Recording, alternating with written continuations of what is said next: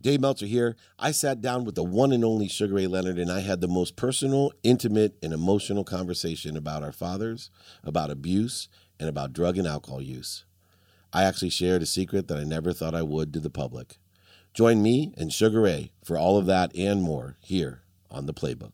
I've almost feel guilty because I think I've left so much content on the table because you're such a wonderful person. But I'm here with the champ, Sugar Ray Leonard, and what a treat it is because I'm not going to talk too much about boxing. I really want to get to the conversations that we've been having about life. And so let me take you a little bit farther back. I know one story about you that you actually had to lie about how old you were so you could begin your amateur boxing career. There's a certain boldness about that. You know, when you're 16 or 17, to lie about your age so you can compete in a world platform. Where did that boldness come from, that confidence come from?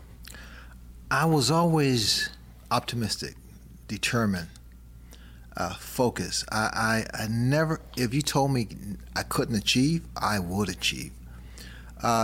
Going back to 1972 Olympic trials, I was 16 years old, and I said I was 17, so I figured that was just a little white lie, and I didn't think much of it. But it proved to be true because I wasn't as experienced at that age, so I lost in the quarterfinals.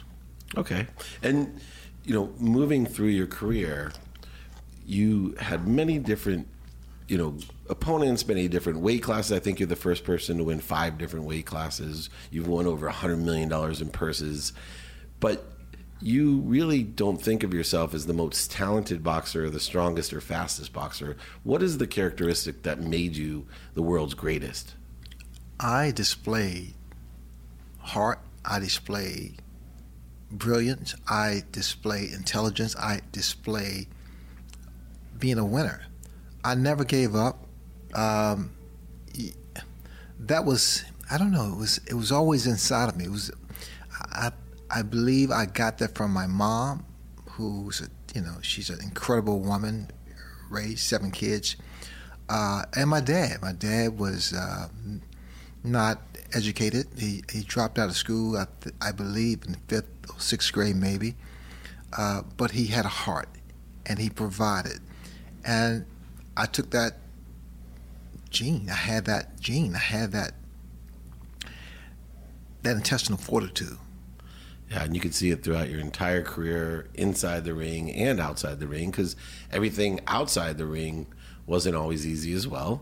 Let's talk about your dad for a moment, because I know your dad just passed. Yes. And what did he pass of? My dad was 95. He's just old age. Your old age, yeah. My father, back in the Olympic, when I came home from the Olympics with the gold medal, I was going home to rest up and then attend University of Maryland, further my education.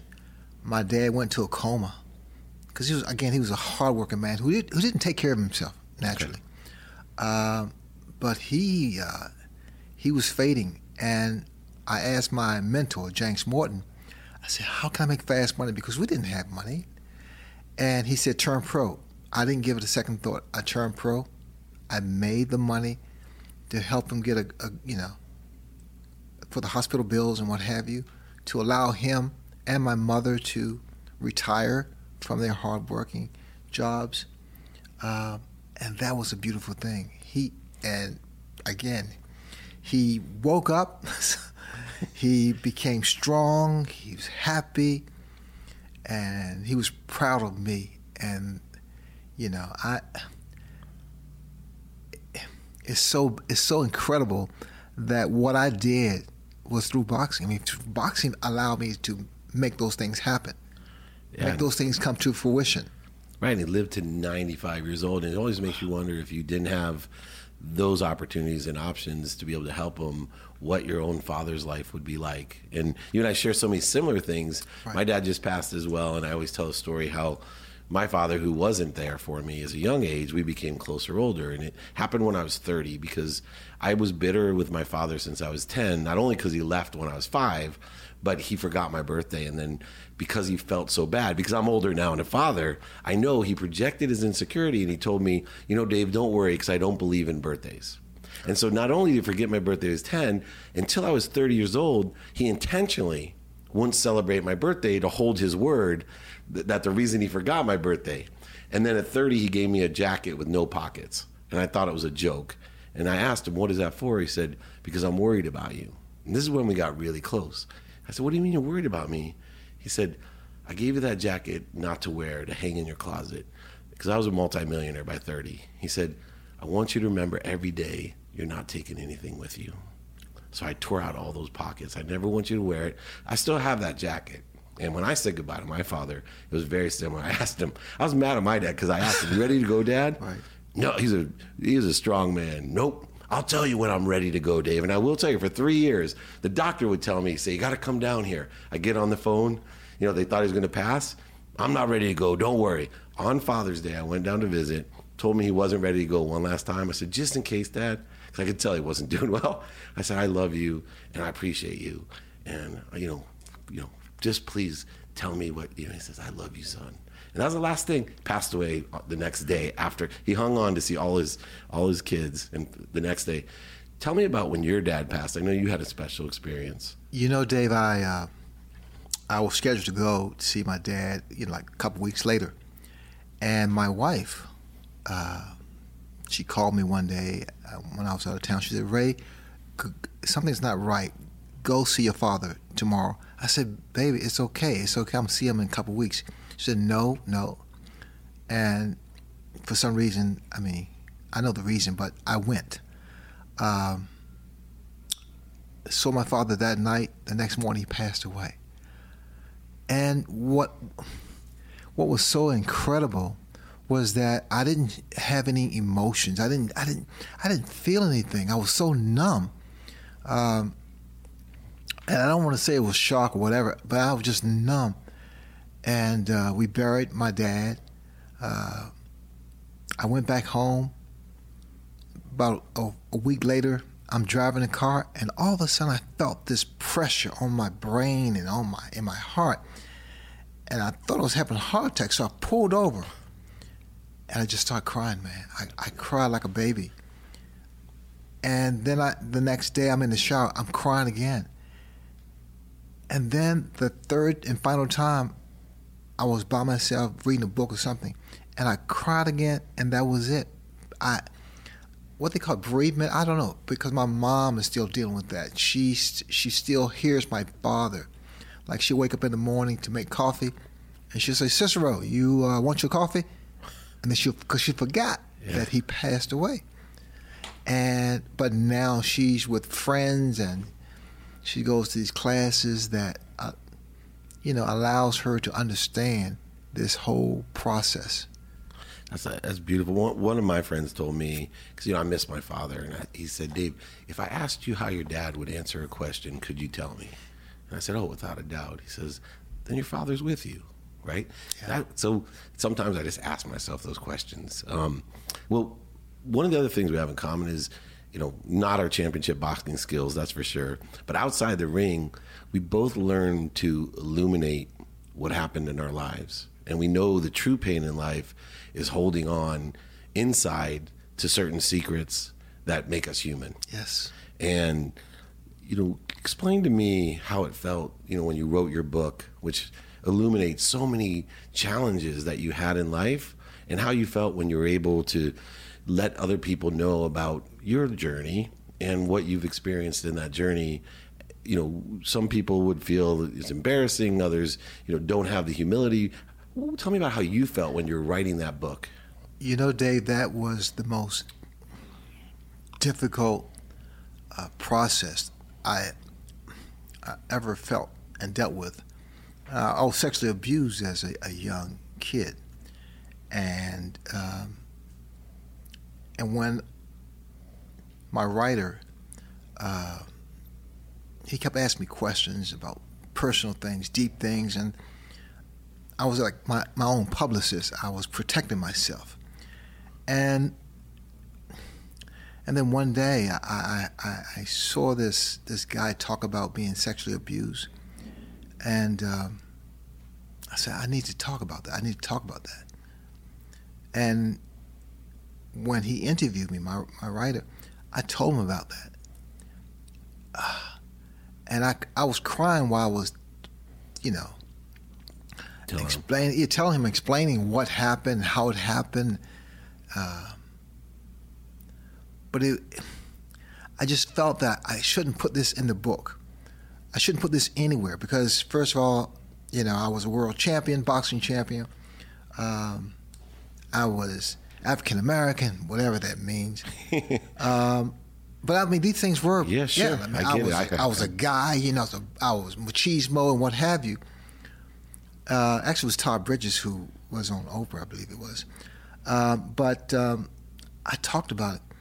And then when he put that in the book, and that there was a book signing, I was shaking like a leaf because I was anticipating fans coming up to me talking about my darkness. But it was just the opposite. I mean, guys bigger than I, 6'5", muscles, and short guys, and skinny guys, and big guys. And they say, hey, man, thank you so much, man. That happened to me. And I would hug that individual, and we just cry together. Yeah. I tell you, I learned more about myself. They say you can't teach your old dog new tricks. That's not true. You can. That allowed me to understand that I am a survivor, that I won't give up, that I have that intestinal fortitude to move on. If someone tells me I can't do it, I will do it. I will find a way to do it.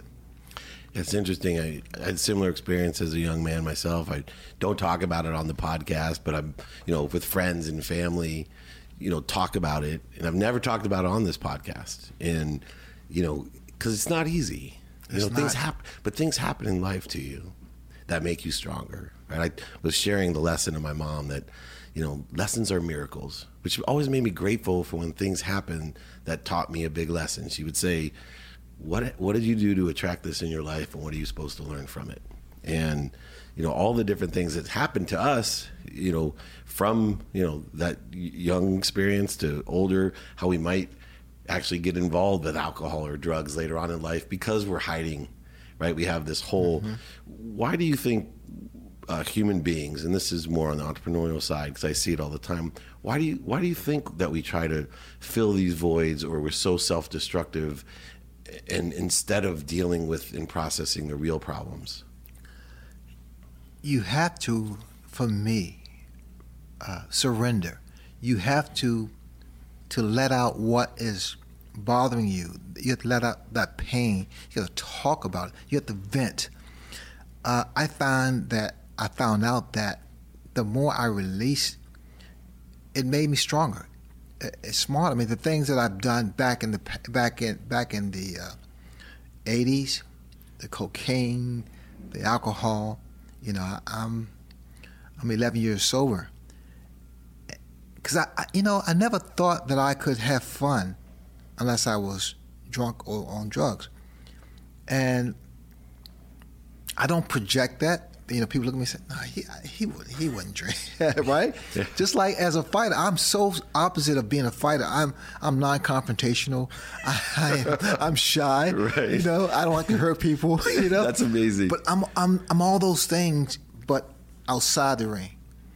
And once I accepted, once I surrendered, once I took charge of my life, because you have to take charge in everything. You have to be a fighter. You definitely have to be a fighter outside that boxing ring to achieve what you want or what you desire or what your passion is. And I try to instill this in my kids, and it's hard because it's coming from me. Right. Like I said, hey, I tell my kids, I said, you smoke marijuana, that's going to lead to something else. Nah, yeah. Because they look at me like, what do I know? I said, I was your age at one time. I was 16 one time. And they look at me like, you were never 16. Right. You know? And if it was so long ago. Oh, yeah.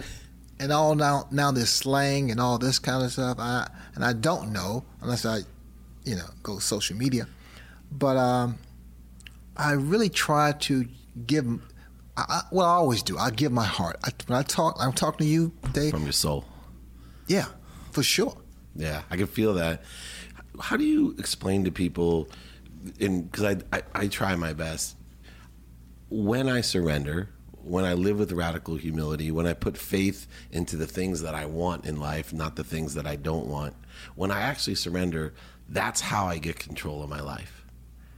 And can you give me a shot at explaining to the audience, how does that work? First and foremost, like I said earlier, you must want it, but you must be open to take advice, but also to work towards it. There's no shortcuts in life. There's no shortcut in business. Whatever I wanted to achieve, I could achieve. And even if I didn't get there, there's always tomorrow. And I tell people to dream the dream. Because your dreams are the window to your future. Your goals are the vehicle that takes you there. You take away those dreams, you're stuck in a room without windows. You take away those goals, you don't have a map to get to your dreams. Don't ever stop dreaming, because people will tell you for various reasons why you can't do those things. Don't ever give up. Continue to fight. Yeah, and that's the combination, I think, that make true champions. Been blessed to be around so many of them, but it's this combination of being an extraordinary dreamer, an optimist, combined with John Assaraf, one of my mentors. He says the law of Goya, right? The law of getting off your ass. There's a lot of fortitude, and I think one of your key components in your life is, I may not be better than you, but I'll outwork you. Oh my God, I want to kiss you, man. I want to kiss you. Back in the day, I have to use boxing again for this. Sure. Because, I wasn't as experienced as some of the other guys I faced, but I worked hard. I ran, instead of running 3 miles, I ran 5 miles. Instead of doing sit-ups for 100 sit-ups, I did 200 sit-ups. I did a little bit more. And I tried to instill myself the education, the knowledge that will give me a better chance, a better opportunity to win. It's amazing because you're a person. I was with Ray Lewis, and he looked me in the eyes. He said, I'm not faster, stronger, et cetera. Then, I'm like the lion. I'm not the biggest one in the jungle, not the strongest, the fastest. But I'll tell you, when I stepped on the field, and he looked me in the eye and grabbed me, and he said, I was willing to die. Yes. Right? And he meant it. Oh, my God. Now, you're not an aggressive person, but you're in one of the most aggressive, not only periods of boxing, but that's the most aggressive sport of our time. Mm-hmm. And there's some brutal things today that are different, but it was the most brutal sport. Where did the courage come from? Because you weren't out there like Mike Tyson. When I talked to Mike Tyson, he said, I can't box today because I don't have it in my heart to hate. And he fought off of hate. You're not a hater. Right? He literally fought because he just was angry and mad and wanted to hurt someone. And you could see it the way he fought. Like a brawler. You were an artist.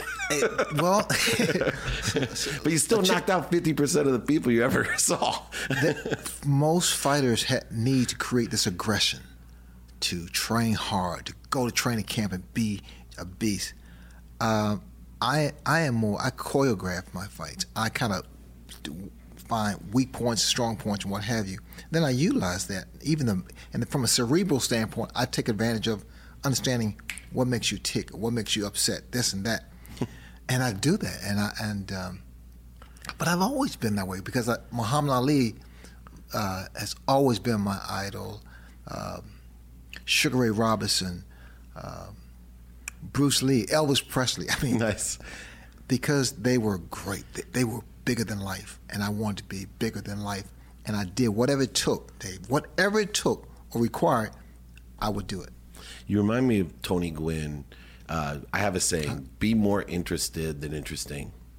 And I like that. When I was young, Tony was blessed he had the San Diego School of Baseball, and he would sit there on an old Betamax machine with green screen and watch the tape, and go back and forth and watch exactly where the pitcher's release was, the old Betamax machine. Yes. And he would look at me and he would always say, this is where I beat everybody, Dave. He said, I know where the ball's coming, so statistically I'm going to hit the ball. I know where it's coming because I'm studying. I'm, really working hard here. I'm studying. How much did you study? It sounds like you had so much knowledge, not just physical knowledge, but psychological knowledge that you would get in someone's kitchen. You'd have been a great golfer, for example. I'd hate to come down like Tiger and play you because you know exactly what to say. How much was it, the mental aspect of what you did? Huge. I mean, when I faced Marvelous Marvin Hagler, that was one. And I throughout the press conference tour, I kept saying, you know what? This is such an insult because you guys look at Marvin Hagler as being a slugger, the way he fought Tommy Hearns and this and that. I said, this guy's a better boxer. I kept saying that, kept believing that. The last press conference we had, the last thing he said was that I may surprise all of you. I may outbox Ray. I had him. And yeah, he's fighting your fight now. Sorry, Marvin. Yeah, it's all right. he forgives you. Now, you're very philanthropic, and you've learned through surrendering to give back. And diabetes and obesity are two of the key issues that you give back with. What motivated you most to get involved? You obviously give to so many, but to focus in on those two issues, what was the purpose or reason behind it? That's just who I am.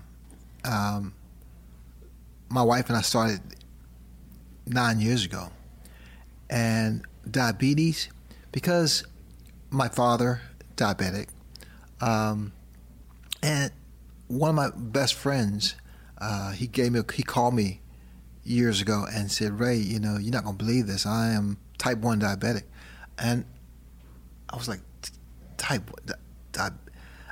This guy was, this guy was, he was the perfect specimen of, physical fitness. Or his kid, he said, my kid just, now she diagnosed as being, type 1 diabetes or type 2. And back in the day, years ago, in other words, it was called juvenile diabetes. Right. And now what has happened, it's type 1, type 2, because now you can become diabetic at any age now. At any age, at 15 or 12 or 1 or 2, it's a horrendous disease.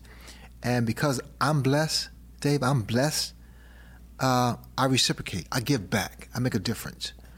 And there's nothing greater than to be remembered, not just as someone who used to punch people out, but someone who made a difference, who gave back to others. That's a beautiful thing. Yeah, that is. And I'm humbled by that. Well, I'm humbled by you. Unfortunately, I have to have the last question.